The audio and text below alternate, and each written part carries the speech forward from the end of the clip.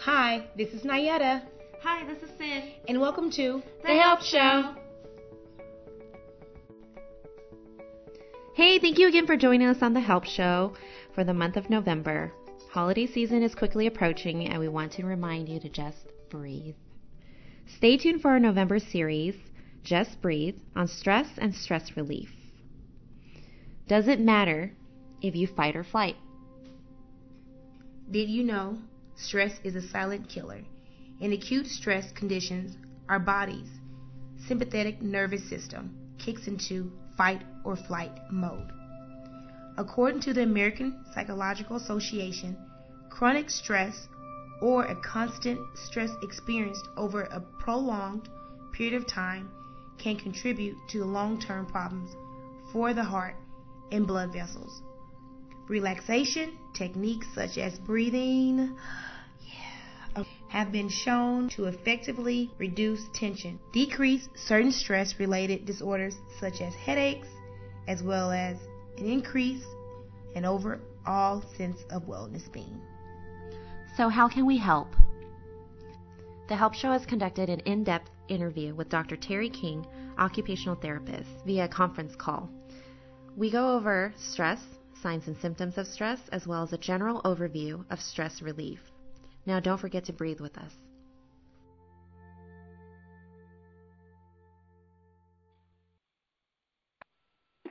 Okay. Terry? Yes, hello. Hi, how are you? I'm doing great. Yourself? I'm doing wonderful. So we want to, first of all, Sin and I want to say thank you. Thank you. And welcome to the Help Show. Yes. Glad to be here. Thank you for having me. So what we usually do, we start off with, how long have you been in the field? Well, I have been an occupational therapist since 1989, so it's been a while. And then I also am dual degreed and licensed, so I've been a professional counselor since 2005 and really enjoy blending those two areas of practice because they absolutely dovetail and complement each other highly. So that's my background. So really since, 20-plus years I've been in the healing profession. Oh, wow. And you've been in the healing profession. What is stress? Oh, for me, stress, there's so many types of stress. There actually is a good form of stress. It's called eustress. And eustress actually gets us moving. It makes us want to get things done. You're having some eustress, and I am too right now. We're excited about what we're doing. Our heartbeat is up a little bit. I'm sure if I could see my eyes, my pupils are dilated somewhat. It's important that we have this sense of urgency and press. It wakes us up. It wakes our brain up. And I could tell you what part of the brain is being woken up, but that probably doesn't matter right now.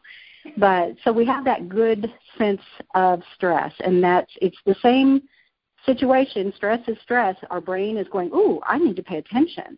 But where it becomes not helpful is when it's prolonged and there's a sense of danger associated with it. Perhaps there's no way to get out of it and get reprieve. I think that's probably, for me, the most unhealthy stress is stress that is constant and doesn't give you opportunity to rest from it and recover.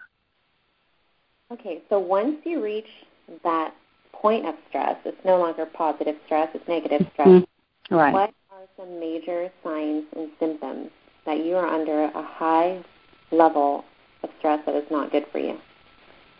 The first thing I always look at for myself as well as people that I work with is just those real basic things. And in occupational therapy, we call that activities of daily living. And that can be as simple as what you're wearing, your ability to take care of your hygiene and grooming, where we just don't care that much anymore and we just pull the hair up, oh, who cares, put on the sweats, and you just don't have a sense of any kind of need to take care of yourself physically. You might start eating different kinds of food, a lot of carbohydrates and things, because you're seeking energy to deal with what you no longer physically can tend to. So you'll start feeding your body stuff, foods, carbohydrates, sugars that can give you instant energy. but they're very deceptive because they set you up to fail. Caffeine intake might go up. Also, I'll start to see some isolation where you don't want to be around people. You'll start isolating a little bit as a way to get away from things. And also just your thought patterns. If you're more grumpy than usual, if you just seem to be a short fuse, you tend to be finding yourself complaining more than finding anything positive to say. Those are all components. I look at mind, body, spirit, and emotions when I'm looking at anything. So what is the mind doing? What is the body doing? What type of emotions? And where is your spiritual world?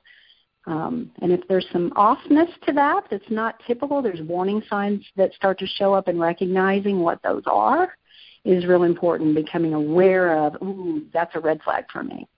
I wish that you could see our faces right now. Nayetta and I, this is not a funny matter by any means, but I wish you could see right now. How many of those can you check off in your world right now? I know you're both students, right? I'm looking at like, oh my goodness. Because at first we were like, see, we got that healthy stress going. We are positive stress. Like, it's that sense of urgency to get things done. And then you go down the list, and we're looking at each other like, oh, no, that's negative. Well, it's a red flag. Isn't it wonderful? And my body tells me first thing that I'm not okay. And isn't it great to have that with you all the time if you pay attention? And not being able to sleep patterns, oh my gosh, how did I not put that in there? If you're not able to sleep and go and sustain your sleep, or that's all you want to do. You don't feel like you can even really become fully alert. So sleep is probably one of the biggest red flags, when I can't sleep or if you can't wake up. Okay. So is that how you would evaluate your stress level, like because you can't sleep? Or yeah. Okay. That's an easy one for me. And it tends to be what I see with a lot of other folks, is they start saying things like, I just can't sleep, or I can't seem to be alert. I just can't get any energy. So looking at energy patterns and sleep-rest cycles. So the question I want the listeners to know, why is stress a big problem? Why is it a problem besides not sleeping and not or overeating or not eat or not? Well, what I always ask is, there's nothing inherently wrong with anything. It's really behind the intention. Why are you choosing the wine? What are you expecting the wine to do for you that you can't do for yourself, right? So if you're using the wine to kind of settle down and just so you feel more relaxed, it's the intent of why are you using wine. Nothing inherently bad about any of it. It's just the intent. So how would you answer that? You know what? I'm drinking wine because I've had a very difficult day. And you know what? I just want to unwind, Terry. You just want to unwind. Okay. Well, then you're using it to unwind. And if you stop at one glass, it may have some subtle effects of that, But think about how much sugar is in that wine, and how does the body respond to sugar. And so I say we start into vicious cycles where that none of it really is going to do for us what we need, which is rest and sleep and nutrition and time to play. Well, what about, they say wine is good for the blood. You know what? You can find all kinds of reasons why, and it's fine. It's just, does it do for you what you're needing it to do? And is there an alternative that would serve your purpose better? And that, if you can say, nope, this is doing it just fine for me, then nothing's broken, right? So I would say that John Rady is probably, I'm just a fan of his, and he goes into the neurology of behaviors and stress. And one of the best things you can do, because all behavior has to do with chemicals within our body. That's why medications work. That's why wine works, because it's chemistry, and it's interacting with your body chemistry, and it's creating a more sedated state, and that you're calling relaxed. And so, but John Rady has come up with some, he's a clinical psychiatrist or psychologist. That's psychiatrist. He's an MD.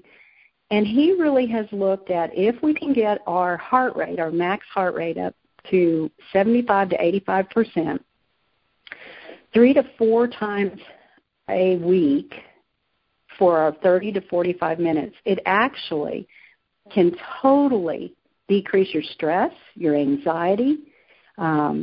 It can uplift mood. It's amazing. You would think, oh, what is that? But I do it, and I have a heart rate monitor, and actually I have to slow down sometimes because I'm moving too fast. And I am not an avid runner. I'm not some kind of athletic guru. I'm just a 50-plus-year-old woman who's, making it through life. So it's not like I'm some buffy person, right? But just walking on the treadmill is I'm clipping along at a good pace, but it's in no way am I challenged. But after I get off and settle down, I have more energy, I have more thought patterns, and it's all related to chemistry. So that's something else you could try. So just to reiterate, because we're sitting here staring at each other, like, are we more stressed than we think we are or appear to be? Yeah. So I think we get caught up. We entrain. That's a term. I'm not sure where it comes from, but we entrain. In other words, we start to pace ourselves according to our environment. So the natural, normal, societal pace in America for sure, and in bigger cities and in colleges, all cultural groups have a pace. And so we start to pace ourselves with that. And if you'll think about in utero, many mothers, just think about how many single moms we have.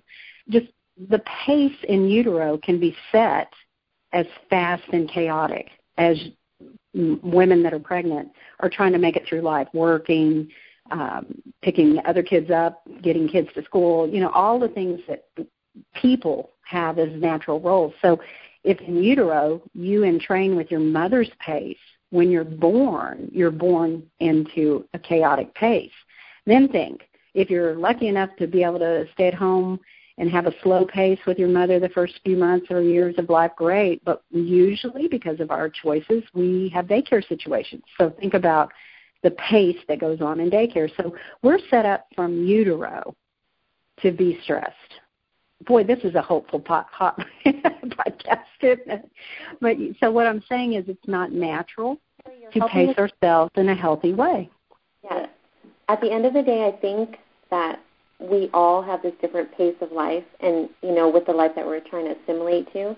Mm-hmm. I think that what you're helping us and the community do right now is to really look at the signs and symptoms of stress and, what the red flags are, because even us right now, when we sit down and talk to each other about our stress levels, they vary, obviously, because no two people lead the same lives, no people were brought up or nurtured the same way. Right. And so I think at the end of the day, what we're doing here is to try to allow people to look at their life and evaluate their stress and what it is red flags are. And if they're enjoying their life, are they actually getting to enjoy? And even for me, the pace of life is somewhat addictive. I've been trying to slow my pace to a healthy. I have adrenal fatigue. Wonder why I have that. It's because your adrenal glands keep pumping out cortisol in order to deal with stress. Well, after a while, it can't do that anymore. So that's a physiological secondary condition based on stress. And so what my physician has been so kind to suggest is that I start to learn how to pace so that I'm still very much enjoying my life, but choosing my highest good, choosing what feeds me emotionally and physically and spiritually, that keeps me alive and excited about life, but yet not at a breakneck speed. And what I found for myself, it was very much like trying to quit an addiction, because we get addicted to a pace. And I felt bored. I thought, oh, good Lord, this is ridiculous. I can't get anything. I'm just sitting here. But what I was trying to do is rest, and I didn't know how to rest. I had to be busy. And so gradually I'm learning to set boundaries and to say, this is how I want to spend my 24 hours.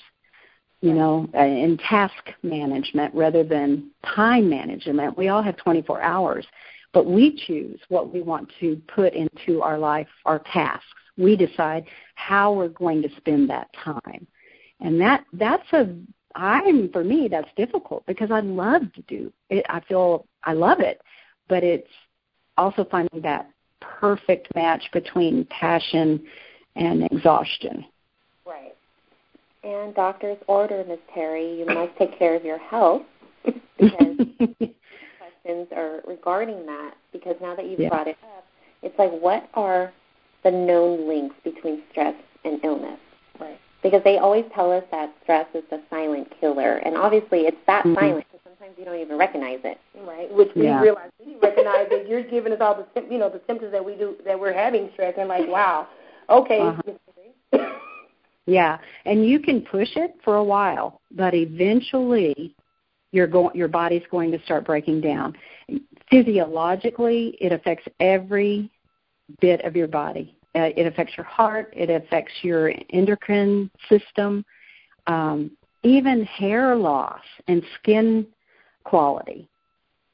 It affects every physiological system in your body, and it's very subtle. That's the biggest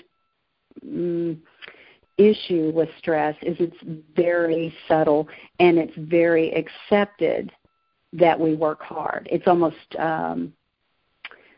celebrated if you're a hard worker. You get a lot of external validation for doing too much, which creates stress. Think about the social emotional impact it has on families, that they start having symptomology related to physical and emotional, and how does that impact the family? How does it impact the child? How does it impact your work world?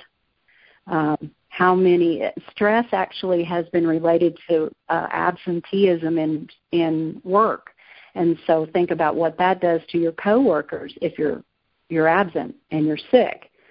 Colds are related to, it affects your immune system, and so you tend to be more subject to colds and just any virus that goes by. Think about when people are sick a lot is around the holiday time because the stress level is so high and immune systems are compromised.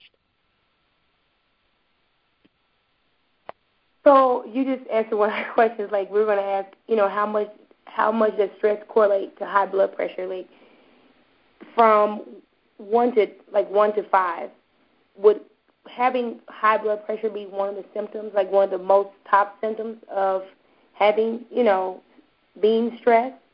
Or well, your cardiovascular system is going to respond to stress because your brain sees it as a threat.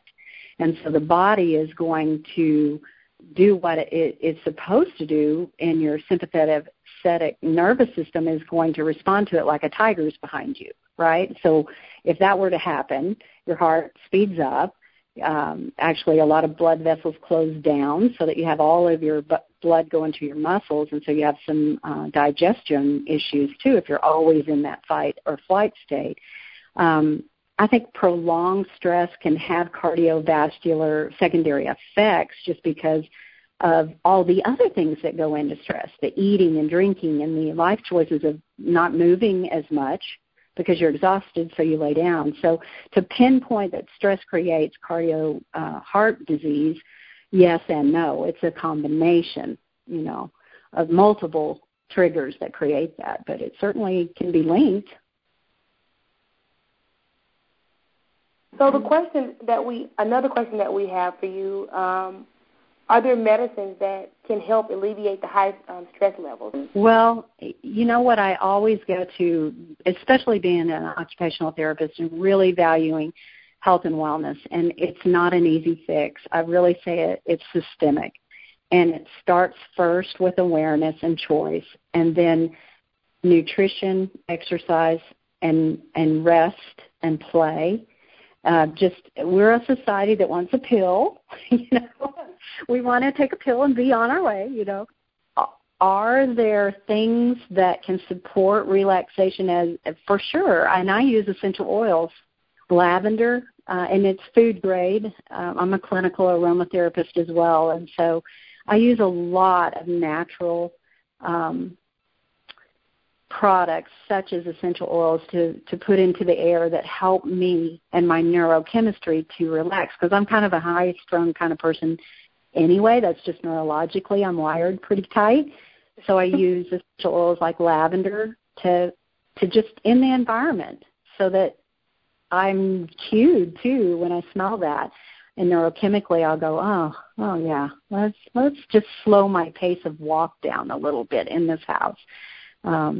So that's one way. And just how about giving yourself time? I actually pencil in a meeting with myself. And if somebody wants to meet with me, I'll go, I have a meeting. And all I'm going to do is stop and take a hot bath, put some essential oil in the tub, maybe light a candle, and I have a meeting with myself. It just happens to be in a hot tub. So, it's just taking time for you. Nice cup of hot chamomile tea. Those are nice little simple things that slow you down and help you to relax. Animals. There is nothing better for de-stressing than to just be with an animal. And you can go find animals. If you don't have one, you don't want the stress of having an animal, go find an animal. Go to a dog park and sit and watch the dogs play. That's amazing. Or a kids in a park. Those are my pills. Does that make sense? It makes sense. I think I'm going to find my pill, I find my pills as we speak, but so now that we're talking about finding pills, but how do you go about helping friends and family deal with stress? Like if I see Nayetta or Nayetta sees me and we look at each other like, you're really stressed out. What can we do for each other? What do you do for somebody that's under a high amount of stress so you can sense it, but they might not be aware of it? Right. Yeah. There's a program called WRAP, WRAP, and it's Wellness Recovery Action Plan. And I teach at a college, and one of the things that I try to help my students do is they say 5 people. Sometimes it can be stressful for me to have 5 people that know my action plan. So even if you have one person that knows you well enough and trusts you to help you know when the red flags are showing up, but you actually create a wellness plan and you identify with your person, these are the things that will start showing up when I'm stressed. And you come into an agreement that if you see these things, these are the things I do that help me get back in centered, in control of my life again. And you with a partner decide what those things will be, and you remind them of that. And you can create the most fun wellness boxes that has reminders of what do you need to do when you start seeing red flags. First, you got to identify your red flags, and then partner with someone who can help you be accountable, because a lot of times we won't notice. And then implement your wellness plan. And it might be just stop and come talk to me on the porch, or let's get in the car and let's drive around. Let's go sit and look at the lake and talk. And women particularly just need to talk. And we need to talk it out. We need somebody to listen, not to fix it, just talk it out. And then you're pretty good. Okay, let's go. It's kind of like pulling the plug out of a bathtub. If you don't know how to, water is like life, right? It's coming into the bathtub. And if it's always plugged, what's going to happen is the water's going to overflow. I mean, that's just common sense. But so what your partner does is help you know how to pull that plug out so the water can go down and it doesn't overflow. Okay. And so you have to decide what is pulling the plug for you to let that water out. Is it just stopping for 5 minutes and just listening to your favorite song? Is it rocking out and headbanging, just dancing around like a wild person, It's just whatever gets it off of you. I do that in front of Nayetta all the time. Well, it's good, and that somebody knows how to help you pull the plug. Does that make sense? That knows, that bathtub is overflowing, And you might even have a bathtub plug as a cue. Is it time? No. Having somebody that knows you and cares about you is probably the best de-stressor there ever is, or best pill, a good friend who knows you. Right. So the question I have with the wellness plan, within that wellness plan, would it be a question like, what are some unhealthy strategies to avoid, and they can help you avoid those strategies in the wellness plan? Can you do something like that with the wellness plan? Oh, absolutely. My partner, if I start really asking for, let's go have drinks after work, if I seem to be focusing on alcohol, that's a red flag for me. That doesn't work for me. I thought it would work for me, but it really doesn't work for me because then I don't sleep and it just gets into worse things, and I'm not a very fun person to be around. So my friend knows if I start going, let's go have drinks after work, and I'm doing that too much, she'll go, what's going on with your bathtub?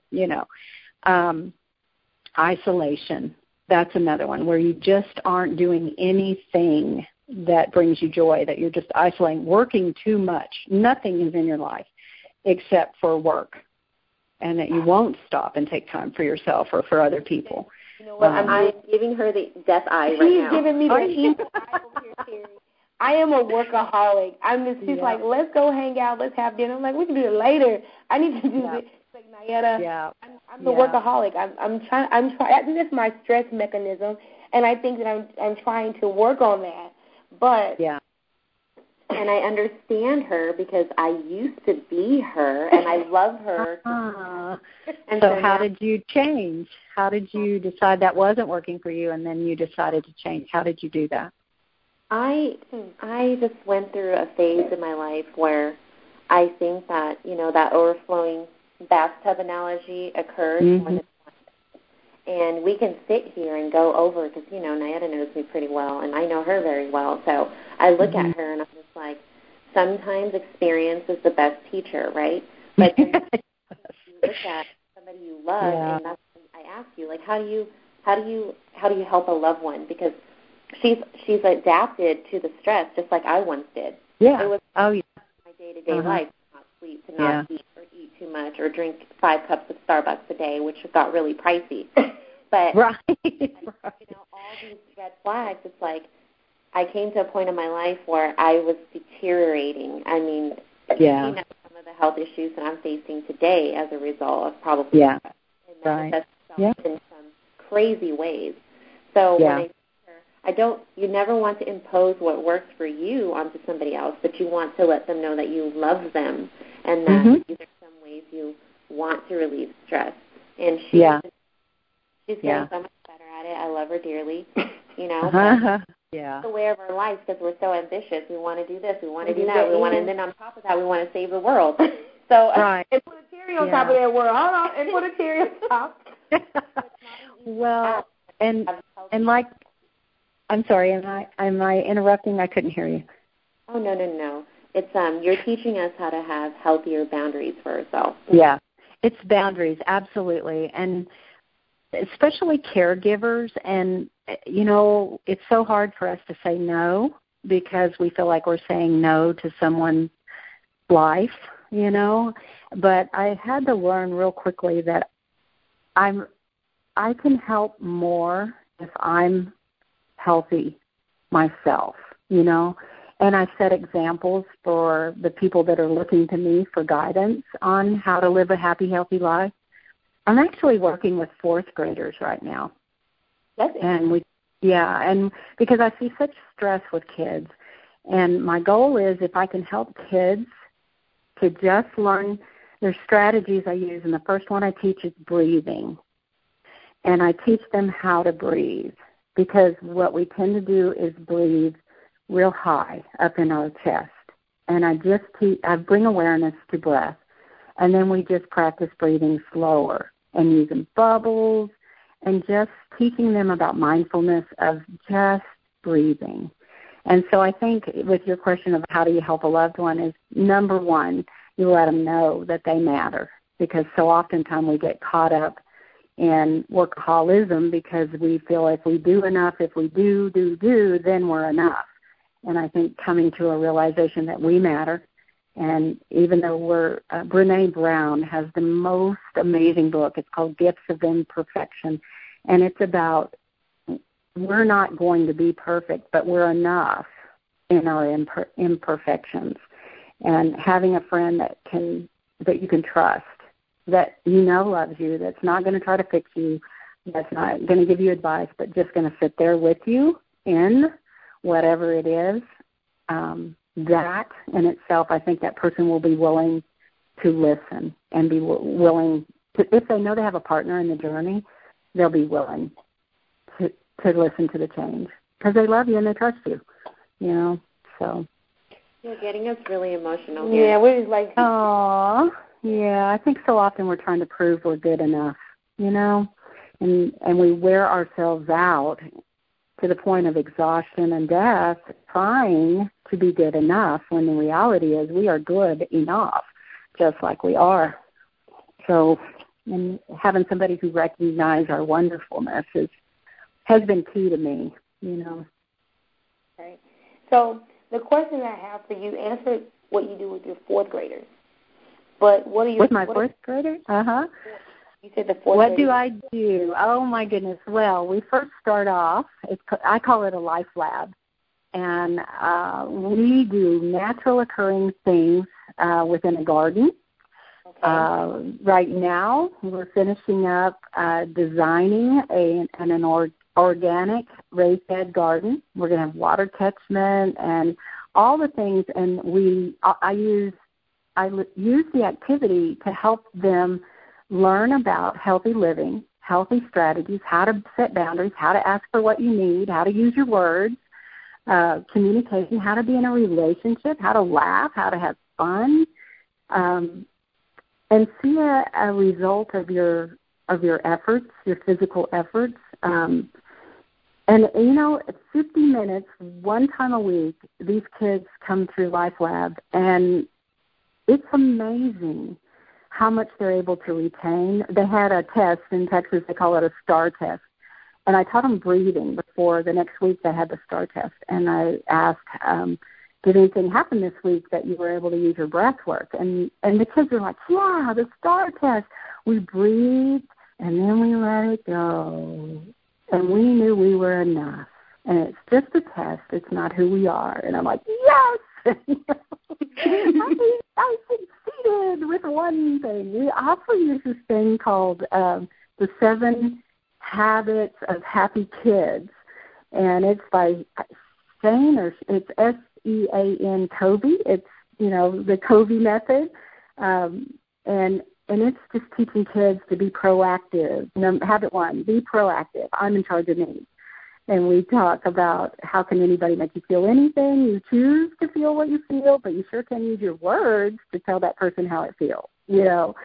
And so that's what we do. We just use natural activity in a group setting for kids to learn about how to be happier, what to eat. We talk about how Cheetos and Snickers and all the junk food is, you know, calls to you, but your body really needs an apple. So, and they have fun. You know, they'll take a Cheeto and go, do.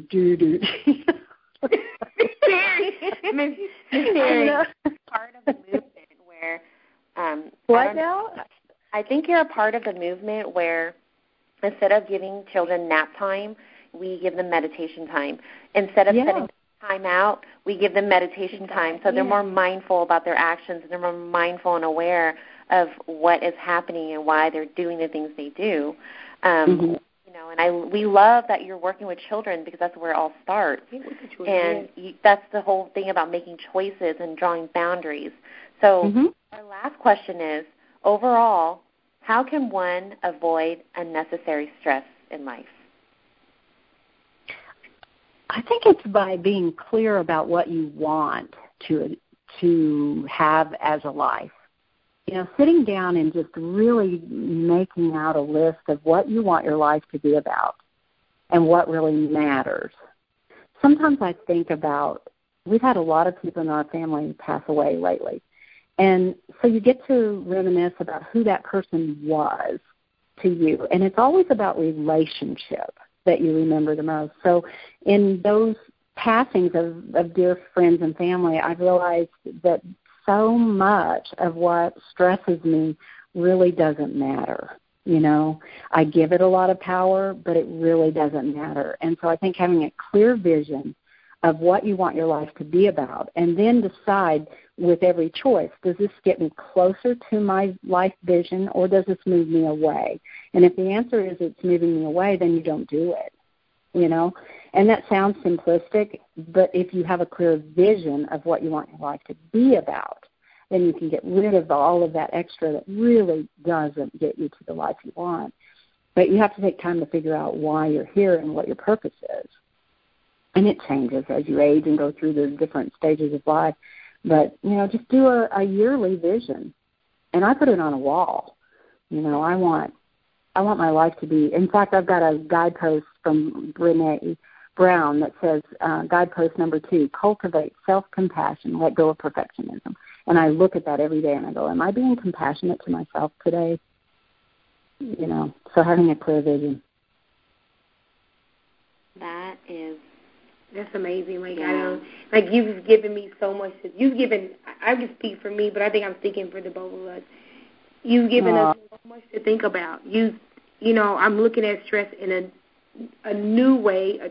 It just opened my mind to so many. It made me cognizant about the things that we're doing to each other, the things that I'm doing to myself, that when I'm drinking. Now I'm like, okay, I'm stressed. Let me not have that 3 glasses of wine. Don't quote me. Let's go do yoga and meditate. Go get your heart rate up. Yeah. Go do that. When you want to grab wine, go get your heart rate. And you know how to figure your max heart rate, right? You can Google that if you don't. But basically 220 minus your age times 0.75 or 0.85. And try it and see if it doesn't do more for you than the glass of wine. I bet you're going to give it a week and see what happens. Oh, you know what? That's the deal. I'll give it a week. Okay. Karen, we might call you out on that to go on our walk with us on Katy Trail. I don't know. Yeah, get that heart rate up, though, and do whatever. There's Fitbits, there's all kinds of things, but you've got to get that heart rate up. That's the key, because that's the chemistry change. That's what you're looking for. But, the biggest thing to come back and to finish up, I know you probably need to wrap this up, but is just that we are in control of the amount of stress we allow in our lives. We are. We want to blame it. Oh, we don't have any control. Yes, we do. We choose the tasks that we allow in our life. And some things, no. Bad things come to good people. Bad things come that are stressful. But how is your life set up where you're resilient and you know how to breathe? You know how to surround yourself with friends that love you and can help you. You reach out and ask for help, So we are in control of that. We just need to remember it. Well, Miss Terry, we want to say thank you so much. You're welcome. I hope I've been helpful in some way. You've been extremely helpful. In more ways than one. Yes. Well, good. Well, much success to everything you guys are doing, and I know you're reaching out and making a difference. And, that's beautiful, and I appreciate you doing that. And we appreciate you for joining us on that endeavor, because the Help Show needs people like you to be on our side. Yeah. Well, it takes a village, and we'll be team members. I like that. All right, ladies. Well, have a good evening, and I wish you well in all of that you're doing. Okay, thank you, Ms. Terry. Okay, bye-bye. Okay, bye-bye. For more information, visit us on our website at thehelpshow.com. Thank you for listening, and please stay tuned.